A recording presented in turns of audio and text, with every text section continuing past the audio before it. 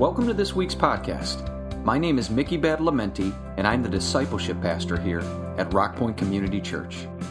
Due to the coronavirus pandemic, we've modified our church schedule to help keep people safe.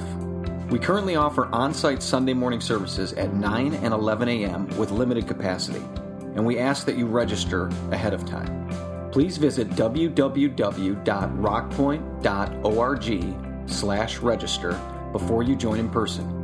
That way we can save your seat. And we also live stream the 11 a.m. service on our YouTube channel.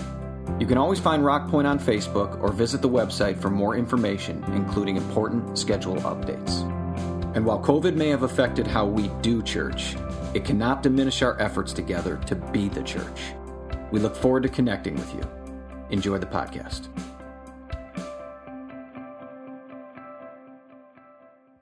A.W. Tozer once said, "Everything God does has purpose and intention behind his design. It's a master design, and every little thing has its proper place and function."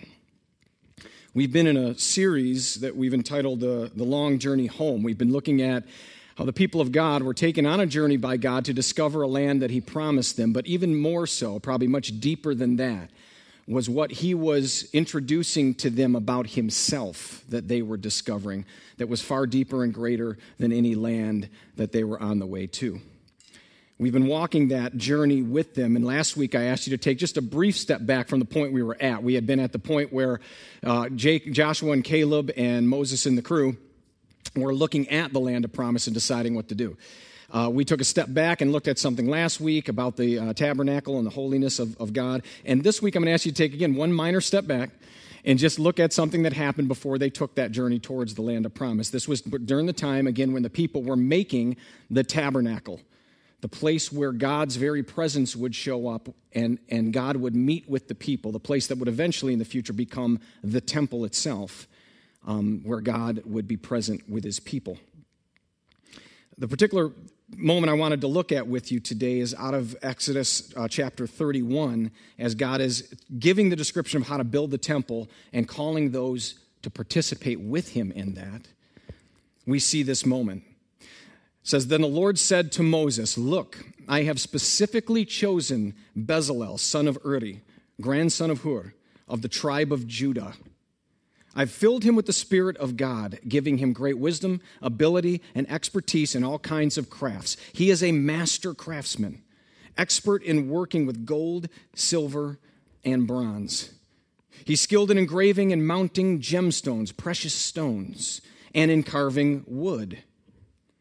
He's skilled in all of these things. He's a master at every craft. And I have personally appointed Oholiab, son of Ahisamach, of the tribe of Dan, to be his assistant.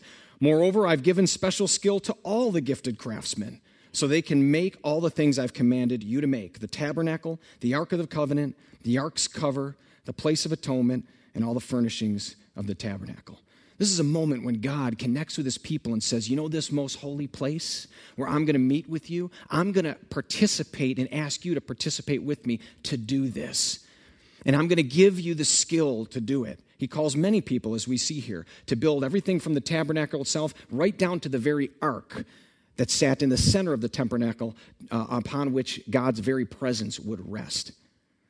And so he calls these people to it, and specifically he calls Bezalel and Oholiab as his assistant to do this. We see kind of a picture here. This is an artist's rendering of what Bezalel might have been doing. That's him in the foreground there with the hammer and the nail and rocking the 70s shirt.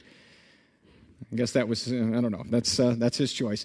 And he is kind of designing there the ark. That is actually the cherubim, the angels that would be on top of the Ark of the Covenant itself. So he's actually building that, the place where God would come to rest and be present with his people. And behind him, probably what we see in the background, is Oholiab assisting him in that work.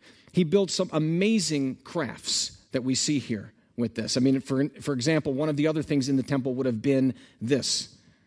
This is the menorah. the candle that would be lit in the temple area or in the tabernacle area. It's huge, it's beautiful, it's gold laden. There's a little bit closer up picture. You can kind of see some of the intricate details on that. And then even as we go into a deeper picture closer up, you see those individual candles. Look at the detail that is on each one of those. That's an actual replica that is in Jerusalem today. It sits near what's called the western wall of the temple grounds, or the Kotel wall. And look at the detail of the gold and everything that would have been put into that, the hammering and the shaping of that. That is what Bezalel and Aholiab and all the others were doing, gifted by the Spirit of God to do. And as you see all this, you say, well, that sounds great. It's a cool story, but what does that have to do with me? Right? I mean, the tabernacle and the temple after it, they're not here anymore. And I'll be honest with you, I myself, if you want to ask me, I have a little bit of difficulty making macaroni and cheese. Anybody else out there? So, we're not particularly skilled necessarily in these ways. I'm seeing people point at each other right now, so you know what I'm talking about, okay? And so how does this relate? Well, I think sometimes we miss it because we kind of get a wrong diagnosis. We're looking in the wrong direction. I'm reminded of a story of an individual who went to his doctor and said, Doc, I think every bone in my body is broken. I don't know what's going on, but you got to help me out. I'm hurting everywhere. I mean, when I press here, it hurts. When I press here, it hurts. When I press here, it hurts. When I press here, it hurts. I press here, it hurts. I don't know what to do. And the doctor grabs his hand, looks at it for a second. He says, you got a broken finger. All right. He took a couple people a few seconds longer than others. That's okay. Sometimes we just miss the diagnosis. And we're looking in the wrong thing. Every time you see this phrase that we read here, he said, I filled him with the Spirit of God. Do you remember that? Every time we see that phrase in the Old Testament and in the New Testament, written to those who followed Jesus Christ, the ultimate culmination of God's revelation. Every time we see that phrase, it brings the idea of God fitting somebody for a task. He equips them, he prepares them, he enables them, he calls them to do a task that will glorify him ultimately. Every time we see that phrase. And again, we see it applied to the people who followed Jesus as well. Acts chapter 13, verse 52, we see it. All the believers were filled with joy and with the Holy Spirit. See, God wants to fill his people with his Spirit so that they can do what he's called them to do. And as you see that, just take a moment on your own and look and read the book of Acts later, or read the New Testament, and you'll see that every time that phrase comes up and God's talking about being filled with the Spirit, we see things come out of, as God is going in, we see something coming out of the people. We see how people are filled to pray to God. They're filled to engage his word. They're filled to talk with God in a unique way, or to sharpen their minds. They're filled to sing and share and encourage one another and to be encouraged. These are all the things that happen. And believe it or not, even though he's still, as well as still filling us with his Spirit, he also still calls us to build his tabernacle, to build his temple. Did you know that? 1 Corinthians chapter 3 and chapter 4 tells us this. Don't you realize that all of you together are the temple of God, and that the Spirit of God lives in you? He wasn't building a building. That wasn't his ultimate goal. He was building something greater. Anyone who builds on that foundation, that's the foundation of Jesus Christ, may use a variety of materials: gold, silver, jewels. Sound familiar? Wood, hay, or straw. But on the judgment day, fire will reveal what kind of work each builder has done. He's watching us. The fire will show if a person's work has any value. And then we get this statement: he will bring to light what is hidden in darkness and will expose the motives of the heart. So you have to ask yourself, really, truly, what is the materials God builds with? What is it that he's really looking for? Gold, silver, stones, or does it have something to do with the heart? But guess what? Surprise. Because you are Bezalel. You are Aholiab. He's calling us today and filling us with his Spirit to build his temple. And so what I want to share with you in just a little bit of time is a few ways that I believe we can do this today. That God has still called us to be master craftsmen and to participate with him in his masterful design. So we look at the materials that he gives. God equipped Bezalel and those with him and filled him with the Spirit and to help him design with gold. Well, what's gold? I would submit to you today that the gold is the Word of God. God's Word, that Word of God is gold. In fact, there was a scripture that says a word aptly spoken, a word fitly spoken is like apples of gold in settings of silver. Well, I would tell you that God's Word is full with words aptly spoken, rightly spoken at just the right time and in just the right way for us. So it's literally gold. And it's something that we need to get into our souls, into our hearts. In fact, that's interesting to me. We've been talking this whole series about the ark, which is at the center of the tabernacle, center at the worship of God, where God's very presence would come. And we heard a few weeks back that the ark contained three things. Maybe you remember this if you were paying attention, right? The first thing was Aaron's staff. It was a dead stick that he had used as a staff, Aaron the high priest. But at one point it budded miraculously and came to life. And that miracle caused that staff to be placed into the ark so that the people could remember that, a direct work of God. The other thing that was in there was a jar full of manna. That was the miraculous bread God had given them from heaven when they needed food in the wilderness. And they kept a jar of that as a remembrance of what God had provided. That was also in the ark. And the third thing that was in the ark was the Ten Commandments. The very words of God were placed in the ark, directions and instruction for how we're to live and honor God in our lives. All three of those things were in the ark. It's interesting, sometime later after the temple is built, in the book of 1 Kings, you see that the ark is still there, but we're told that the manna and the staff were no longer in the ark, but the Ten Commandments were still there. Now, picture with me, if you will, for a moment. Imagine that you are the temple. You don't have to imagine very long because we just read it. So if you're the temple of God, and the ark, which is at the very center of the temple, where the presence of God literally comes to rest and dwell, what would the center of you be? That would be your heart. The staff is still around. It's still present because Jesus is the branch of David, we're told in Scripture, the one who was dead and came alive again. The manna is still present for us too because Jesus is the living bread of life. But the Word of God is still in the ark. It's in the center in the ark. The Word of God needs to remain in our hearts. That is what God has called for us to do. Is the Word of God, the Bible, the Scriptures, is it central in our hearts today still? Because he never meant that to change. I was speaking to a pastor recently who told me, he's in the area, and he said that he surveyed 50 Christians and asked them all for the definition of salvation. What was their understanding of salvation? And he said he got 50 different answers. Very few agreed, and he realized he had some work cut out. Barna Research, some years ago, did a study on survey on how many people held a biblical worldview, basically a basic understanding of God, the Scriptures, heaven, hell, salvation, the cross, all of that. How many held a biblical worldview? And they found that only 5% of the culture around us holds a biblical worldview. 5%. They re-updated that study recently. It is now 2%. 2% of our culture. So is the Word of God in us? Is it changing and shaping us? And this is at a time when it's fairly, at least relatively speaking, easy and accessible for us to do that. There was a time many years ago where an emperor by the name of Diocletian was persecuting the church to the standpoint where assemblies of Christians were forbidden. Churches were ordered to be torn down. 4 different edicts were issued. This is many centuries ago. Each kind of proceeding and growing in their intensity. And one particular edict that he put out ordered the burning of every copy of the Scriptures. This was the first instance, really, in Christian history when the Scriptures themselves were made an object of attack. And the Christians then had to do everything they could to hold on to those, preserve those, guard those, hide them, so that they could keep the Word of God in their lives. And they did, many times to the cost of their own lives. And yet what's interesting is a mere 10 years later, a different emperor came into play, and all of a sudden, Christians found themselves in short order, in high favor. Things were going well in the culture for them.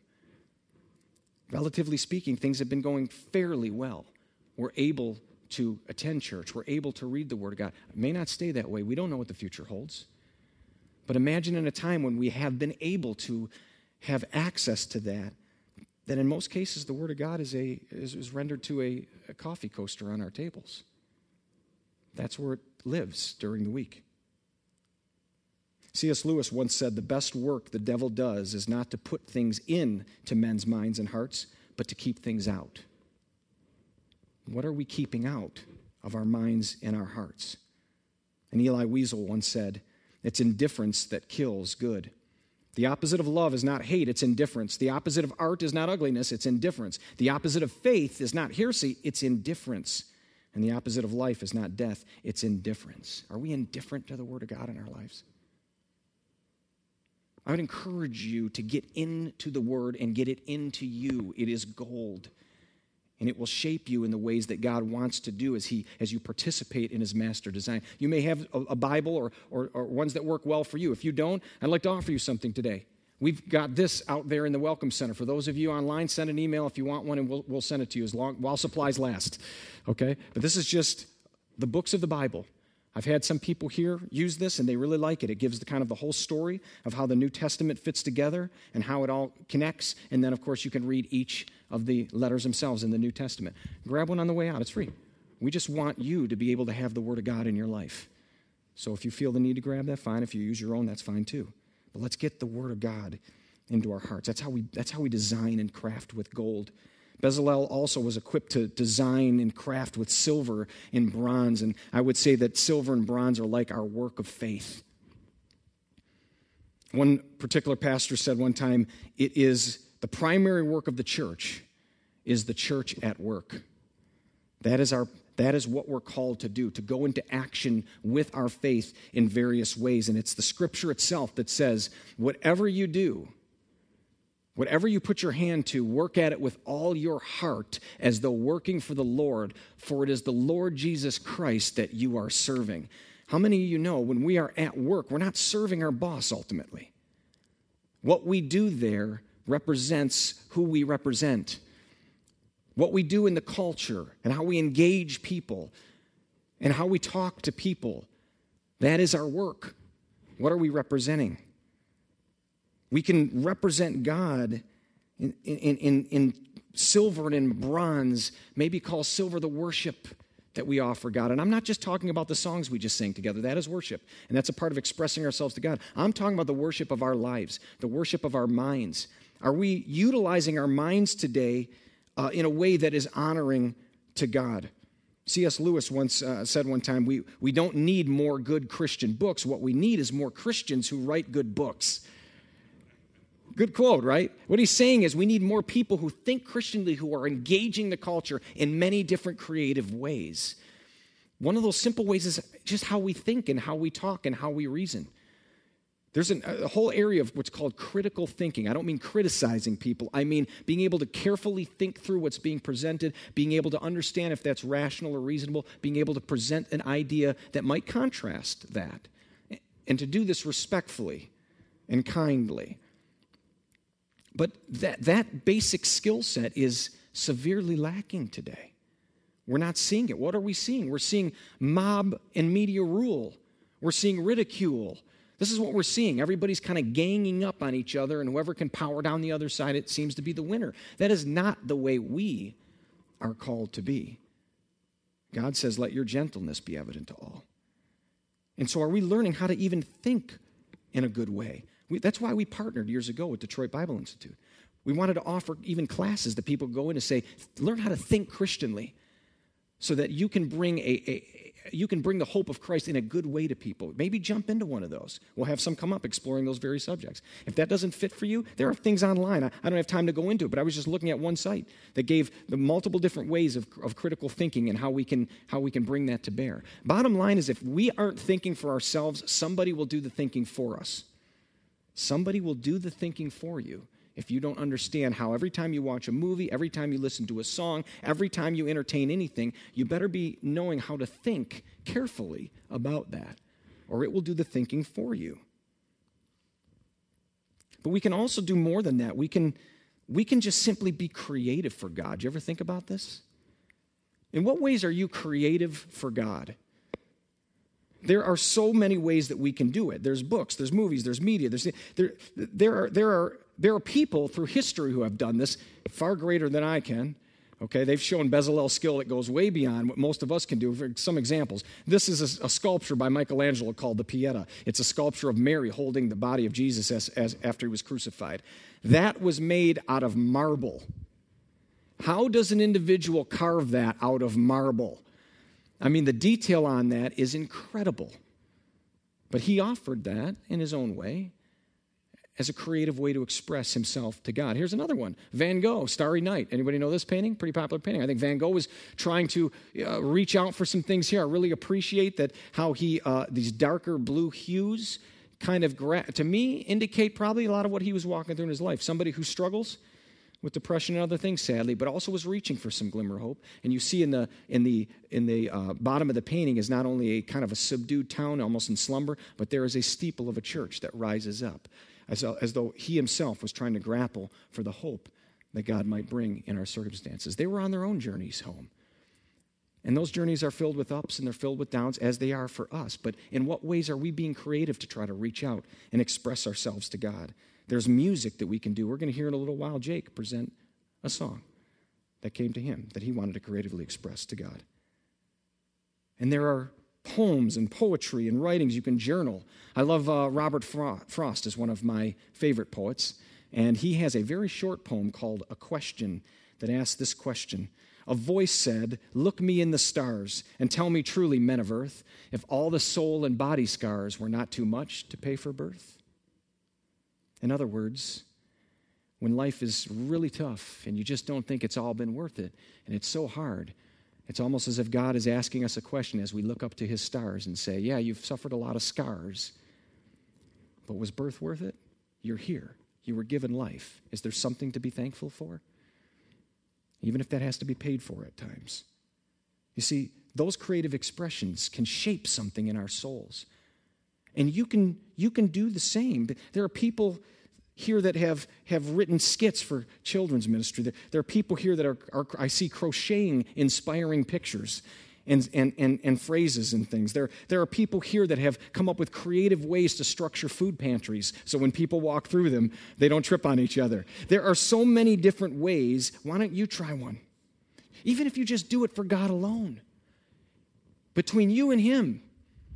I mean, if your poem comes out, roses are red, violets are blue, it's a pretty good day, God, I love you. That's an original, by the way. It doesn't matter. Don't fall into the mistake of saying, I'm not Bezalel. I just don't have those skills. Remember, who gave you his spirit? Who is the real master craftsman here? It doesn't matter if it sounds like Mozart or Mary Had a Little Lamb if you choose to write a little song to him. It doesn't matter if it sounds like Shakespeare or Shemp from the Three Stooges if you write a little play about God. It doesn't matter if it's the words of Lord Byron or Barney the dinosaur. If you offer it to him in faith out of your heart, it matters to God. And it will shape something in you.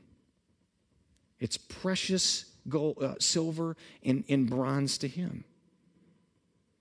You know, Billy Graham preached the gospel to millions. The thief on the cross barely heard the gospel in his final moments. God accepted both of them. They were both precious to him. So it doesn't matter what you think your level of skill is. Offer God something. We can also offer not only our work in those ways, but our witness.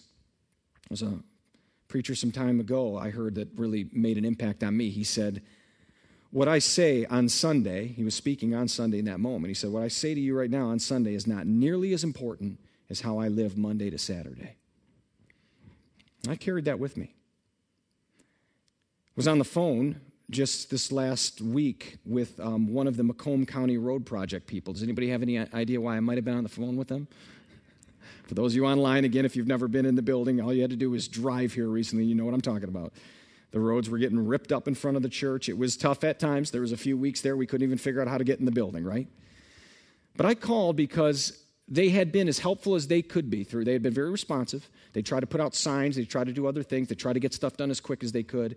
They were very kind on the phone all those times. And then I called when it was done. I said, I just want to thank you. We wanted to thank you for being responsive and doing what you could. And this is what he said to me. He said, thanks. He said, that's encouraging. And do me a favor. He said, anybody you ever run into, please remind people to be kind when they get held up for a minute.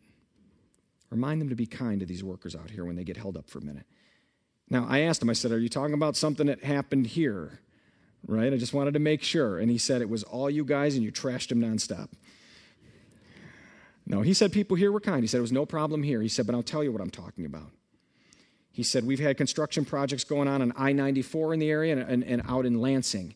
He said, and people there have been yelling at our people, yelling them down, getting upset if they've even got to wait for 2 seconds. He said, and it's been difficult because on the I-94 project, one of our workers died during the construction. And in Lansing, 2 of our people were killed by a drunk driver. Do you hear that? What happens if we as Christians, let's just say, we're pulling into a church like this and we're yelling at people because they can't get us in the building in 2 minutes? What is it we're building? What is it we're crafting in that moment? You see how critically important this is? Ephesians 2, verse 10 says, for we are God's masterpiece. Think about that. How does it feel to know that you are a sculpture, you are a painting, you are a piece of music, you are a poem that God is writing? We are God's masterpiece, and he's created us new in Christ Jesus so we can do the good things he planned for us long ago. That's our part of him taking this, what he's given to us, and crafting something with him in his masterful design. And we don't do it because we're looking for credit. We don't do it because because it's to our ego. Again, was Bezalel the one who was truly gifted? Was he the one that was the master designer? Or was it the Spirit of God? Which one was the real master designer that gave him the craft that he needed? And so we can build in gold. We can build with silver and bronze. And God equipped Bezalel for work in precious stones and wood. And God is still working that way today. And I want to close with this. We read a quote by A.W. Tozer at the beginning. Everything God does has purpose and intention behind the design. It's a master design. Every little thing has its proper place and function. I don't know about you, but right now that just doesn't feel like it's the way it is. Anybody here identify with me on that? And as we look around and we see all that we're dealing with, our lived experience, it doesn't feel for the moment like much of a master design, but perhaps we're just diagnosing things wrong. Perhaps what we think is pain everywhere, we don't realize is really, truly, in the whole picture of it all, and the whole grand design, is really nothing more than a broken finger in the moment. 1 Peter chapter 2 says, friends, this world is not your home. So don't make yourselves cozy in it. Don't look for too much comfort here. Don't indulge your ego at the expense of your soul. Don't, in other words, don't get involved in ego battles. Don't get involved in prejudices and ridicules and anger. Don't do that. That's the ways of this world, but it's not our ways. Live an exemplary life among the natives. That means the people of this world there. So that your actions will refute those prejudices. Do you see what God wants us to craft? And then they'll be won over maybe to God's side and be there to join in the celebration when he arrives, because that celebration is the master plan and it's on its way. God said the kingdoms of this world will become the kingdoms of our God and his Christ. Jesus said, you will have trouble. It will feel like your whole body's hurting, but rest assured, take heart. I've overcome that world, and the new one is coming. That is the master plan he asks us to press into. Michael Walzer once said, what the Exodus, the long journey home, what the Exodus taught us was this. First, that wherever you live, it's probably Egypt. Second, that there's a better place, a world more attractive, a promised land. And third, that the way to that land is through the wilderness. Can I submit to you that we're in Egypt right now, still? And it hurts sometimes. And yet there's a way to a better place. There's a place coming that God is building with precious stones. They're not going to rust. They're not going to decay. They're not going to grow frail and old and dark and dim. That's the world we're on the way to. And in the meantime, he asks us to build carefully and craft what we can with him as that's coming. And as he said, the way to that world is the way through the wilderness. And that's right, because God still builds with wood today. Because the cross stands for all time. And nothing will knock down that master plan. So what do we have to offer? He's called us to do his work, and maybe you don't feel like you're very skilled. Maybe you don't feel very encouraged to do it. Maybe you're hurting all over. Just remember this. He's really not asking for a lot. He's given us a spirit. He promised us he would equip us to do this. And really, at the end of the day, you can do this work because there's only one thing he wants from you and me. And it's something that we can all offer him.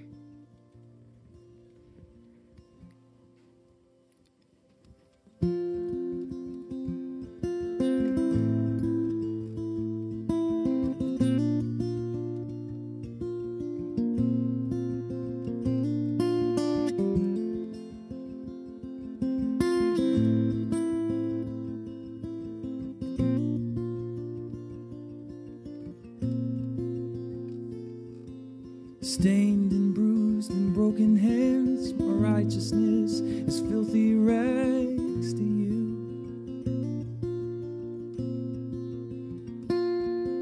'Cause you're the prince and I'm the pauper, I don't have that much to offer you.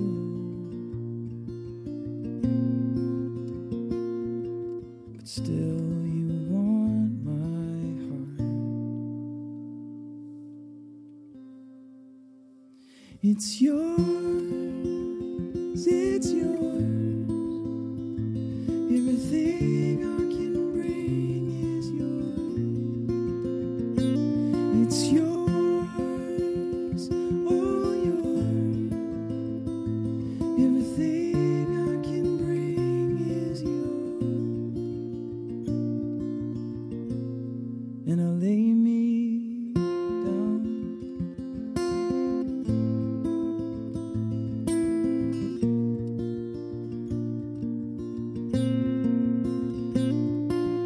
Nothing I do or make is flawless. Still you use it for your purposes.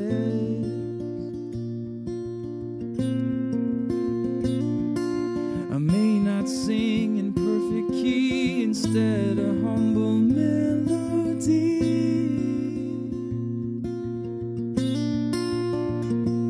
It's yours, it's yours.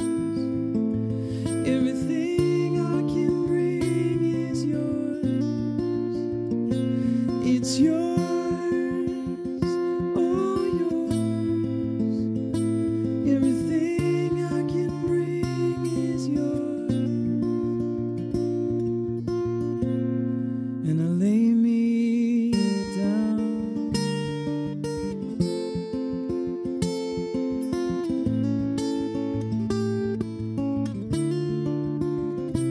From my head to my heart, I'm known by love and grace. I'm beautifully flawed and wonderfully made. From my head to my heart, I'm known by love and grace. I'm beautifully flawed and wonderfully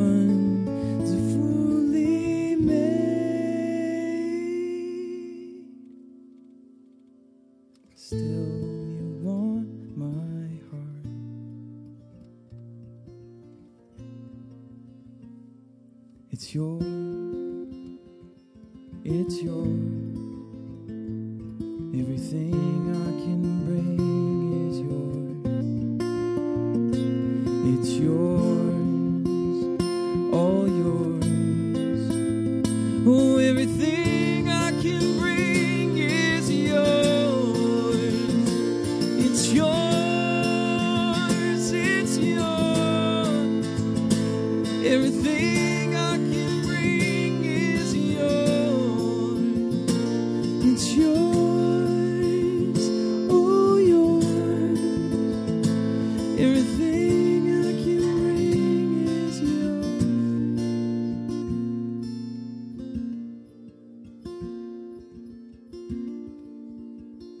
And when I doubt it, Lord, remind me I'm wonderfully made. You're an artist and a potter. I'm the canvas and the clay. And I know nothing has been wasted, no failure or mistake. You're an artist and a potter. I'm the canvas and the clay. And when I doubt it, Lord, remind me I'm wonderfully made. You're an artist and a potter, I'm the canvas and the clay. And I know nothing has been wasted, no failure or mistake. You're an artist and a potter, I'm the canvas and the clay. So perhaps you're hurting all over. I would just suggest you bandage up that broken finger and get out there and do something with God. He's ready. He's going to build something masterful, and we can participate in that today. And the last thing I would say is this as we do it. You know, Bezalel and Aholiab, they were from two different tribes. One was from Judah. The other one was from the tribe of Dan. Those two tribes would later split. But because of this moment, the Spirit of God filled them, and they came together to build something with God. We're the church. Led by the Spirit of God, we will build together, and we will stay together. Would you stand with me, please? Heavenly Father, no matter what we see out there today, no matter what comes of the ways of this world, we are here today to be your church, your temple, together, filled with your Spirit, to craft something masterful with you. And so, Lord, as we carry forward with the hope of what is to come, help us, God, to use that gold and silver and bronze,